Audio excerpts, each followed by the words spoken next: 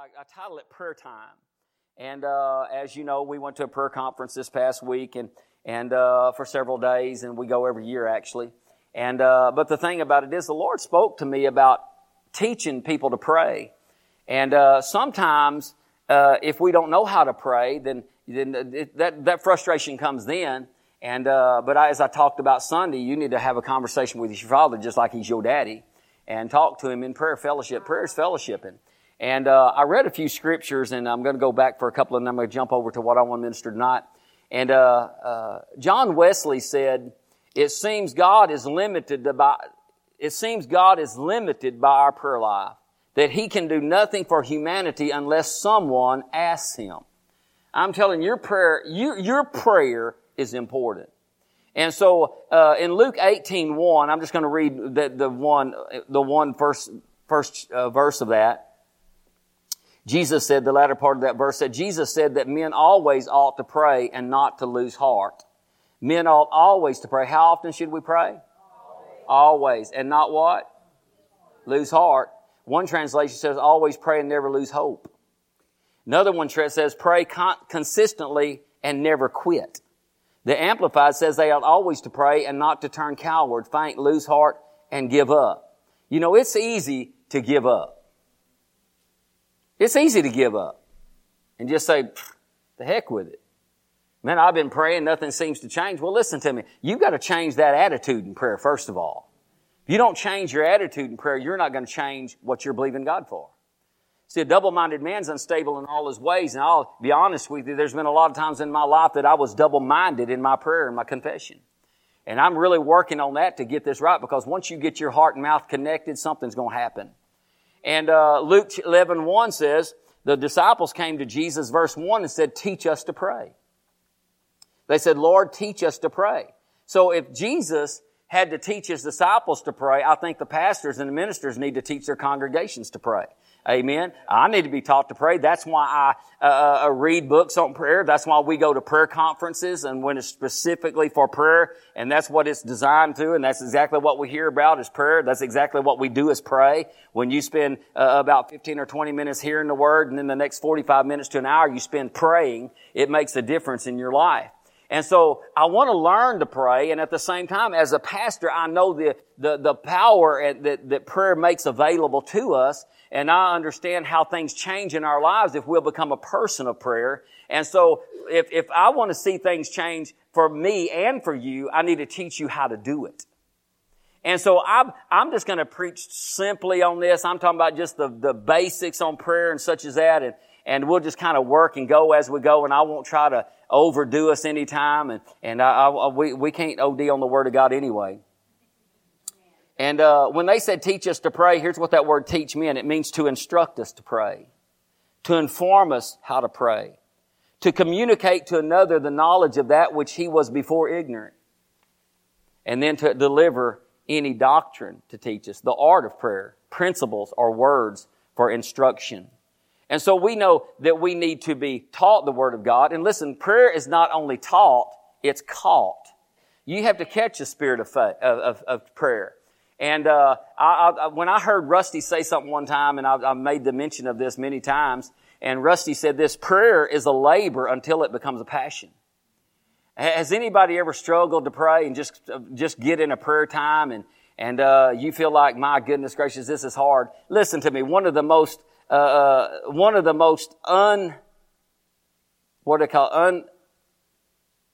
unattended meetings is a prayer meeting. Is a prayer meeting. And I don't know why, and of course when we go to Tulsa up there, which their church is pretty big, but we used to have over 1,000 something people, men and women alike, all in prayer and agreement such as that. And so we love to go there for that reason. But the thing about it is God wants us to understand the value God puts on prayer. Yeah. And if we'll put the value on prayer God puts on prayer, it won't bother us to pray. It won't bother us to pray. And so I'm going to just talk a little bit today, and I kind of wrote this down. I read this. How many was in here Sunday morning? How many wasn't in here Sunday morning? Well, good. You get to hear something you didn't hear, and the other of y'all get to hear me say something different about what y'all done heard. I want to go to Luke chapter 39, 22. I'm sorry, not 39. I don't think there's a... Luke 22, 39. And I read this, and I want to read it again for the sake of those of you that weren't here. And this was when Jesus was out at the Mount of Olives before he was to be arrested and carried to the cross. And in verse 39 it says, I'm in a New Living Translation, Teresa. And then accompanied by the disciples, Jesus left the upstairs room and went as usual to the Mount of Olives. There he told them, here's what he told the disciples, pray that you will not give in to temptation. Pray that you will not give in to temptation. Listen, when you have a prayer is fellowshipping with God, a relationship with God. And he said this, pray lest you give in to temptation. Here's what he's trying to tell us is this. If you'll have a prayer life and you'll be close to God, you won't give in to the temptations that come your way to live in sin or do such as that. And listen, you can get on your knees all day long and say, God, I pray that I don't give in to temptation. I pray that I don't give in to temptation. I pray that I don't give in to temptation. That's not what he was telling them. Amen.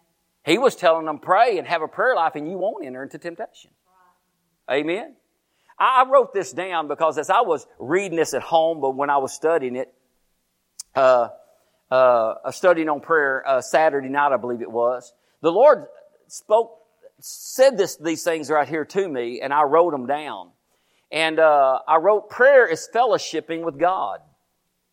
Prayer is fellowshipping with God. You ought to love to fellowship with God. How many likes to visit with friends? I mean, you can visit with friends and you can just talk all day long. Laugh, cut up, have a good old time. Well, you ought to have that same time with God.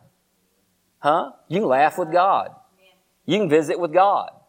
It's kind of far-fetched when people think, you mean God will actually visit with me? He'll visit. In fact, He wants to visit with you. He wants to talk to you.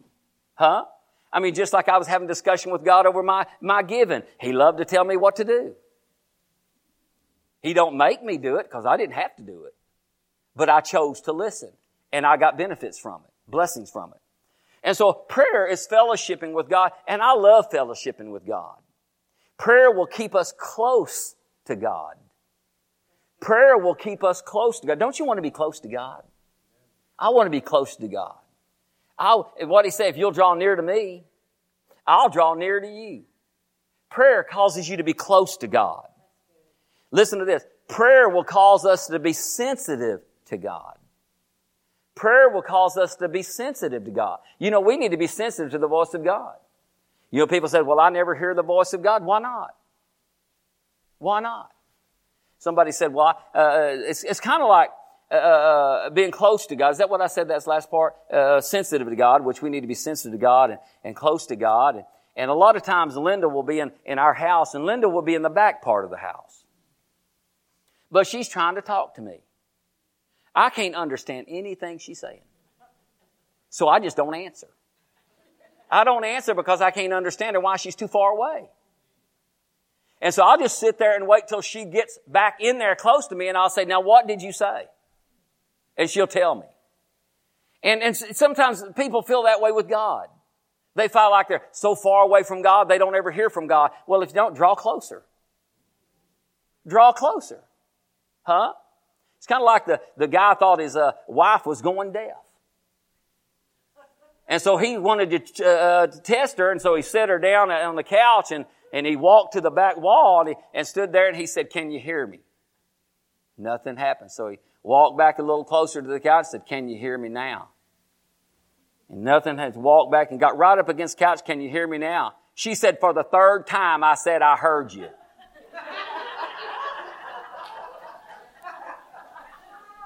Well, we don't know who had the hearing problem, but it wasn't her.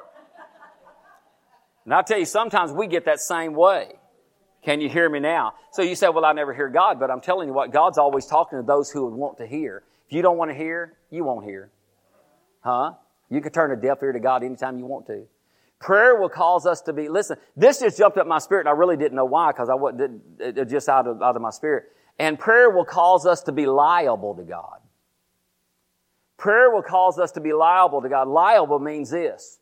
Liable means bound to God. responsible to God, and answerable to God. Liable means bound to God, responsible, and answerable to God. And we all will be that. And I'm telling you, prayer will do that for us. And so Jesus went on to say in verse 41, He walked a while about a stone's throw and knelt down and prayed. He said, Father, if you are willing, please take this cup of suffering away from me, yet I want your will to be done, not mine. Yet I want your will to be done and not mine. Now you got to understand, this is the Son of God. This is Jesus. He had a purpose in this life. He came for the very purpose of dying for our sins. He was the Lamb slain from the foundation of the world. He had a purpose in coming. But even then, you got to listen. We need to know this about Jesus. I know most of you here know this, but some may not know it. Jesus understands where you're at. He understands what you're going through because He was tempted in all manner just like we are, yet without sin. He never gave in to the temptation. Isn't that what He said? Pray that you enter not or give in to temptation. Well, how many knows His temptation was to do this thing a different way than what God said? Sometimes that's our temptation. To do things a different way than what God wants us to do it. But no, He had a purpose. And when He said, He went on to say, Father, if you're willing, please take this cup of suffering away from me. Yet I want your will to be done, not mine. Isn't that the way we are to be? God, I want your will to be done in my life, not mine. Come on now, we all got plans. There's many plans in the mind of man, but it's God's will and counsel that will be established. So sometimes we'd say, well, not my will, but thine be done. Jesus was doing that. Listen, this was an agonizing prayer for Jesus. Why? Because He read Isaiah 53. He read the scriptures concerning Him, about the brutality that would come upon Him, the beating, the abuse, the hanging on the cross. All the things He had to go through for you and I, and His flesh was literally trying to reject the plan of God. Isn't that what our flesh does sometimes? Come on, somebody help me. At least say, oh me, help me, Jesus. I mean, we're all sometimes we pray, and while we seek God, He gives us an answer, and we start trying to find another way to do it. But Jesus finally said, it says, yet not my will, but yours be not yet I want your will to be done, not mine. Then an angel from heaven appeared and strengthened him.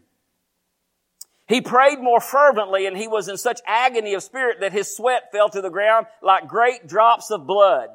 I'm telling you, he was in agonizing when he was praying over the pressure that was upon him. But listen to me. He said this, when he prayed, an angel, when he got to the place where God, not my will, but yours be done, the Bible says an angel from heaven came and strengthened him.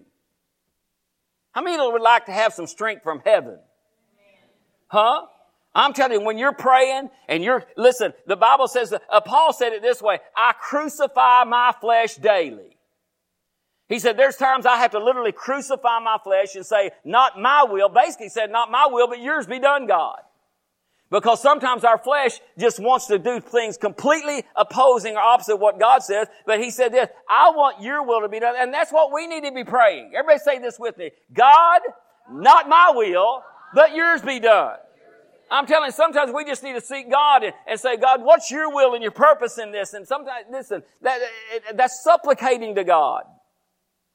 And he goes on to say, and at last he stood up again and returned to the disciples only to find them asleep, exhausted from grief. Why are you sleeping, he asked. Get up and pray so that you will not give in to temptation. Tells them again. Pray that you will not enter into temptation.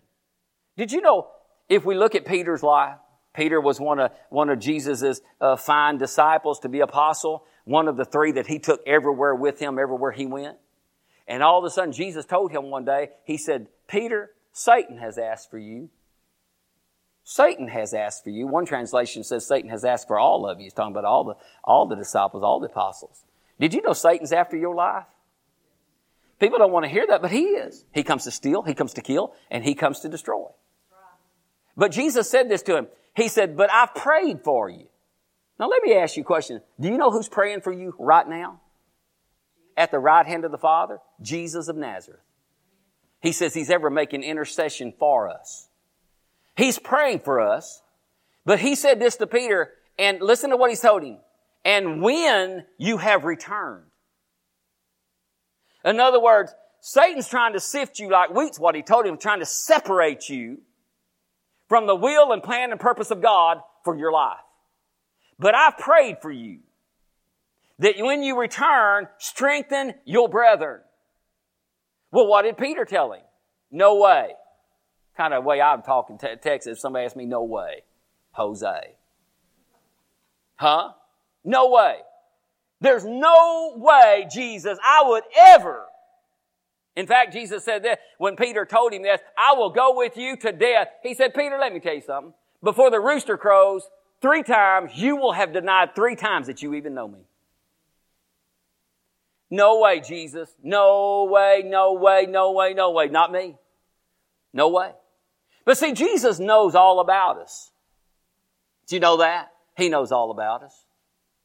And when Peter finally, when it come right down to it, when they took Jesus and hauled him off and took him up to the praetorium and took him into the court, here's Peter following at a distance. That's when you really get in trouble, when you start following Jesus at a distance.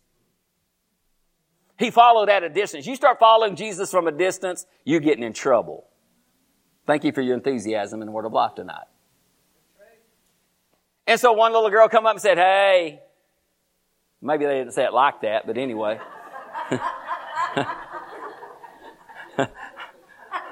I don't know why that come out.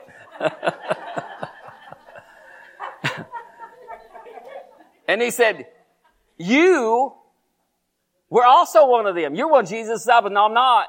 No, not me. I'm not one of his disciples. No way. I'm not him. It wasn't too long ago, another person come along and said, you were also one of them, weren't you? He said, no, I don't know him. I didn't know him. I wasn't no part of that. No. And then the third time, a young lady come and asked him, you were also, because your speech betrays you. He said, I do not know the man. The Bible says he started cussing. And then when he looked, Jesus was looking right at him. And then guess what happened? A rooster crowed. That's why preachers like to eat chicken.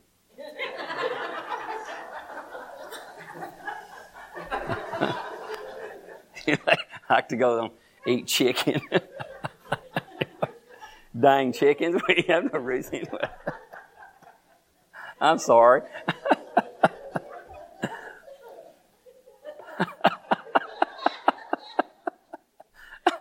I'm sorry.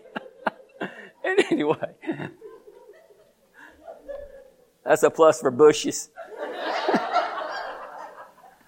Anyway, where the heck were I at? The third time the rooster crowed, and Peter, listen what, Peter remembered what Jesus said. And then the Bible says he went out and wept miserably. He went and wept miserably. Why? You know why he wept so miserably? It's because he did what he's told Jesus he would not do. Now listen to me, I'm doing this, but I guess just as the Lord leading me to do this, but how many times have we told God we'd do something when we didn't? You know we give the devil such ammunition. He will pound us and beat us down over what we said we would do or wouldn't do, and we do it anyway. Well, God's a forgiving God. When Jesus rose from the dead, I didn't intend to tell this story. When Jesus rose from the dead, what was the first thing he told Mary Magdalene? He said, go tell my disciples and Peter that I want to meet with them in Jerusalem. So he brought Peter right in, let Peter know, listen to me, you're still important to me. You're still important to me. You still have a purpose in your life. See, sometimes when we mess up and we think we ruin our lives, God will still say, I still need you. I still want you. I can restore you. I can help you if you will just let me. Huh? You know, Peter could have chose not to go back and meet with them. You said he had no choice. Yeah, he had a choice. He could have said, no, I can't do that. There's no way God can forgive me. See, I believe in a lot of people that won't serve God because they don't think God can forgive them. They don't think God will forgive them. And you know why they believe that? Because they don't know God. They don't know Him. Because when you know God, you know He's love. I said He's love. And so in the whole process of deal, God brought restoration to Peter when he said he wouldn't ever do it, and he did it. And I'm telling you something, what would have happened? What did he tell? Here's what happened. He said, if you would pray, you won't give in to the temptation. Did you know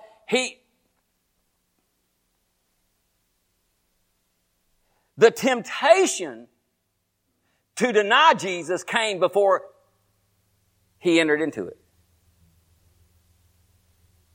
You following me? Yeah. The temptation to deny Jesus who he was came before he did it. What did Jesus say? Pray that you do not give in to temptation. He could have said, yes, I know him.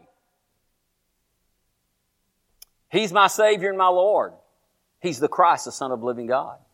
So why would he say that? Isn't that what he told him in Matthew 13 when he said, who do men say that I am? He was the one popped up by the Holy Ghost and said, thou art the Christ, the Son of the living God. He was the one Jesus said, flesh and blood did not reveal this to you, but my Father who is in heaven. You got that revelation from God, not from man. So temptations come, and listen to me, I'm telling you the truth. I'm telling this by the Holy Ghost. If you are praying and you're prayed up and you're hooked up with God, I'm telling you, you're more likely not to give into the temptation than you are to give into the temptation. Is this all right tonight? And so, Jesus went to the cross and all. And see, Jesus also taught us about prayer. And let me go to at least one passage of Scripture. I want to talk about how Jesus taught us about prayer. And I'm going to go to Matthew 6 real quick. I won't keep you much longer.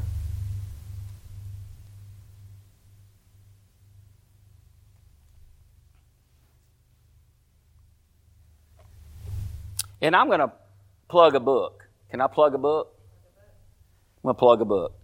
When I started, God started dealing with me about teaching on prayer and such as that, and the Lord brought this book to my mind. That's a book I read many years ago, which I don't know, many of you may not know who Kenneth E. Hagin is, but you know, we went to correspondence courses through Bible school, through the mail with him, and all Rhema Bible School in Oklahoma, and he did it. He was a great man of God, I trust him. I trust what he reads. I've got nearly all of his books, read nearly every single one of them.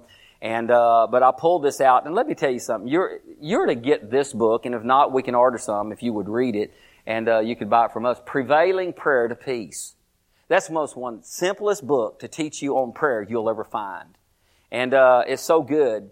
And so when I started reading it, and I started reading it again, and just kind of meditating on things in it, and actually, I'm going to read a couple of things that he said in here. But first of all, I'm going to start reading right here in Matthew chapter 6, verse 5. And it says this. Let's go ahead and do it in the New Living Translation also. So you have to look at the wall. Jesus said, when you pray, don't be like the hypocrites who love to pray publicly on street corners and in synagogues where everyone can see them. I tell you the truth, that is all the reward they will ever get. He said, don't pray like the hypocrites. A hypocrite is an actor. Someone who acts the part but really isn't. And so a hypocrite is an actor, someone who basically, one thing says it's somebody that puts on a mask. A mask. He said, don't be like the hypocrites who pray and thinking on the publicly so people can see them praying.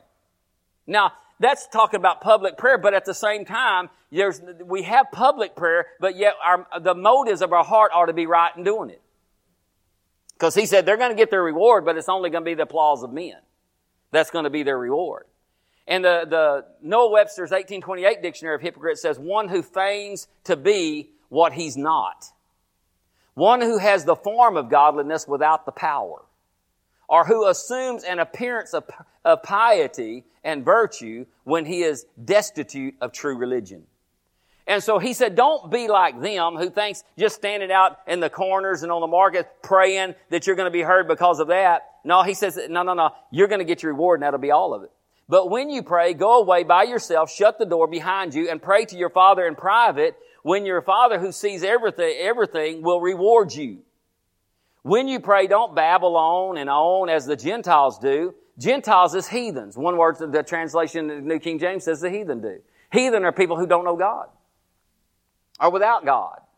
He says, don't be like the heathens. They think their prayers are answered merely by repeating their words again and again. Don't be like them, for your Father knows exactly what you have need of before you ask Him. He knows everything. Listen, so we understand God says, listen to me. Sometimes we think God's going to hear us because the length of prayers we praise or how many times we say it. And listen, that's not what He's saying at all. You say, if I just say it enough times, God's going to answer. Not so, not according to this. Every prayer has to be enveloped with faith. But here's what He's talking about. There's a prayer life, and there's a public prayer life, and there's also a private prayer life. And every single one of us need to have a private prayer life. Every one of us needs to have a private time with God. I don't know how old you are or how young you are. You need to have a time away with just you and God. Amen? Come on, that's going to be some of the greatest times of fellowship you'll have with God is by yourself. And so he goes on to say, pray like this. Then he said, pray like this. People's called this the Lord's Prayer. Pray like this. Our Father in heaven, may your name be kept holy. Our Father in heaven, may your name be kept holy. You know, I was in this book, Brother Hagin said this, and I want to read it. I wrote it down, but I've got some more to read in here real quick. He said this, public prayer is necessary and vital in the life of the church. Praying together as a family is necessary and vital to the spiritual strength of the home. But private prayer is essential to the spiritual life of the individual. It is when we grow in spiritual stature. It should not be just at those crisis times when we're driven to our knees. We should be spiritually prepared for such times through a daily prayer time which we set aside for fellowship with God. And listen, it's essential that we have a private prayer life and not just in crisis times. You know, some people, they only pray during crisis, when something happens. We ought not wait for that. We're to have a relationship with God up to that point. I've seen many times people, and listen to me, I'm not knocking anybody or saying nothing about anybody. That's between them and God. But I've had people come and ask us to pray for certain things, prayed for them and everything, and they were sincere, they were faithful, doing all the things that they want. But all of a sudden, when everything got all and they got what they was believing God for, they just vanish. They just vanish. See, listen, we're not just in this to get what we can get out of God. Thank you for your enthusiasm. But God wants to bless us, and He said, I want you to pray like this. Our Father which art in heaven, hallowed be thy name. That's the King James version. But the thing about it is, He said, you're to start your prayer out worshiping and honoring God. That's the way we do here. Worshiping and honoring God. See, what God was telling us, He wasn't saying this is what you ought to pray. Listen, He wasn't saying this is what you ought to pray. Jesus was talking to people that was still under the old covenant. He was talking to disciples that was not born again, and He literally was giving them some truths here that they couldn't even conceive really, because He said, when you pray, say, our Father in heaven. Well, all they knew in Him was a Jehovah God, and if looking at the past history in the Old Testament, everything they saw about God was judgment. And even when Moses went up the mountain, if they touched the mountain, they'd die, all kinds of things like this. So when He brought in a new concept of prayer, He was talking to them, listen, you gotta come into prayer like God's your Father. Like He's your Father. A caring Father. And so He said, may your name be kept holy. And then He says, may your kingdom come soon, and may your will be done on earth. He said, listen, this is just a kind of a guideline for prayer. Your will be done on earth as it is in heaven. Listen, when you pray for your healing, when you pray for your needs, all these things, there's no needs in heaven. There's no sickness and disease in heaven. He says, you pray thy will be done on earth as it is in heaven. And He said, give us today the food we need. And forgive us our sins as we have forgiven those who sin against us. And don't let us yield to temptation, but rescue us from the evil one. If you forgive those who sin against you, your Heavenly Father will forgive you. But if you refuse to forgive others, your Heavenly Father will also forgive you. Now listen, you can pray that prayer, Our Father which art in heaven, hallowed be thy name, thy kingdom come, thy will be done on earth as it is in heaven. Give us this day our day. And you could go through that whole thing, and that could be the extent of your prayer life. But I'll ask you this, what will be your results? What will be the results? Because that was not the only thing to pray. I can pray that in about 10 seconds maybe. God was giving us a pattern in which to pray. In this book here, what do I want to read? I'm just going to go to the latter part of this because you can kind of see, kind of answers for itself all those things. But verse 12 says, forgive us our sins as we forgive those who sin against us. If you forgive those who sin against you, your Heavenly Father will forgive you. But if you refuse to forgive others, your Father will forgive you. Let me say this because I'm out of time. Unforgiveness and bitterness is the number one cause why people do not get their prayers answered. Number one. Let me read what Brother Hagin said in this book. Listen to me. Because God wants your prayers answered. He said this, Jesus taught much about forgiveness during His stay here on earth. And He included forgiveness as one of the essential elements of prayer. And forgive us our debts as we forgive our debtors. In verses 14 and 15, He also said, for if you forgive men their trespasses, your Heavenly Father will also forgive you. But if ye forgive not men their trespasses, neither will your Father forgive your trespasses. Prayer will not work in an unforgiving heart. We simply cannot hold a grudge against anyone and maintain a prayer life that gets results. I know that to be true. There are many instances where, listen to this. I just got a few more little things to read. There are many instances where mental confusion and emotional frustration can be attributed to harboring bitterness against others. Doctors have learned that people who hold resentment in their hearts are more susceptible to certain types of diseases. When they can get such patients to rid themselves of their resentment, although they have not responded at all to the medical treatment, in most cases, their trouble clears up. More and more medical science is discovering how closely your inner feelings are related to your physical health. I've heard Christians who were not walking in close fellowship with the Lord tell me how badly that they have been treated by a certain person. They would say, oh yes, I have forgiven him, all right, but I never will forget what he did to me.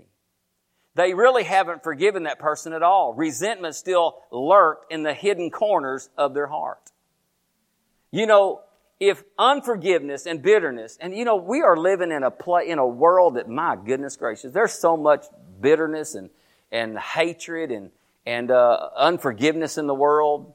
And he says, but you can, if you have that in your heart, you can literally stop the move of God in your prayer life. Sickness and disease, such as that, can come upon people because of it. Listen, it's not worth being bitter. And listen to me, you can't say, well, I forgive them, but I'm not going to forget it. Well, did you know one thing the devil's got on you? He's got that built in your mind, and he can pull it up any time. Because you're not willing to forgive. You're not willing to let go of it. Forgive means to put out of mind. Did you know that? Forgive means to put out of mind. And if you keep harboring those things in your corner of your life, well, I tell you what, I've forgiven them, and all of a sudden you see something, all of a sudden that thing's drug right back up, and all of a sudden you start talking about it again. You start griping about it again. You start complaining about it again. Why? You never let go of it. You never let go. Now here's what you can do. Listen, I'm just preaching the way I'm supposed to preach tonight. But you can say when he tries to drag it up, no, I forgave them. I forgave them. You're not going to talk me in to being unforgiving, having unforgiveness against them again. I will not. See how you have to talk back? You say, but he's talking to my mind. Yeah, but if you're going to pull it down, you got to talk out of your mouth. You got to say something out of your mouth. You got to say, I will not. Listen to me. And every time you drag it up, it's just like tearing a scab off of a wound.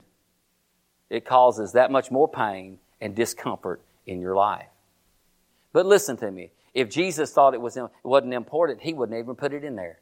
He even put it in Mark 11:25 when he preached one of the greatest messages on faith. To forgive. Paul talked a lot about forgiveness. So if we want to have an active prayer life and a productive prayer life, we got to make sure our hearts are right. Sometimes we may say, God, listen, God, if I got anything against anybody, just show me right now. Show me right now. Let's get this thing cleared out right now. Let's put it under the blood. Let's get forgiven of this thing right now. And then when you put it under the blood, you say, okay, I've been forgiven of it. But listen to me. You're gonna have to, here's what's going to be your purpose. I'm going to forget it. You say, well, that's not easy done. Nobody said it was easy done. But it can be done. I said it can be done. Because if not, you will live constantly under the bondage of that. I found this out. When you have bitterness or unforgiveness against somebody, they're controlling your life. They're in control of your life. You're not. And so our prayer life is very important. And so I made a decision a long time ago. I'm not going to live mad and bitter and upset. I want to know when I get on my knees or when I start praying, I'm getting heard by God and I'm going to have an answer to my prayer. Is anybody would like that? That God wants to answer my prayers and He's going to answer my prayer. I see prayers answered all the time. But I have to, listen, I've had plenty of opportunities just like you have to get upset and mad, and I have the devil bring things up to me all the time, and I just say, I am not going there. Say it with me, I'm not going there. Say it again, I'm not going there. Can you say that when he brings that back to you? Can you say, I'm not going there? Because somebody needs to hear what I'm saying right now. You can't even go in your prayer time without that dominating your thoughts. I'm talking to somebody. You got to just make that decision. I'm going in there. I plead the blood of Jesus over my mind and over this circumstance and situation, and I am not going to let that control me. Did you realize the more you do that and such, the less and less you'll be thinking about it? For long, it won't even be a part of you. And that will be a glorious day for you. Amen. Amen? So, prayer is simple. Prayer is powerful. But we need to know how to do it.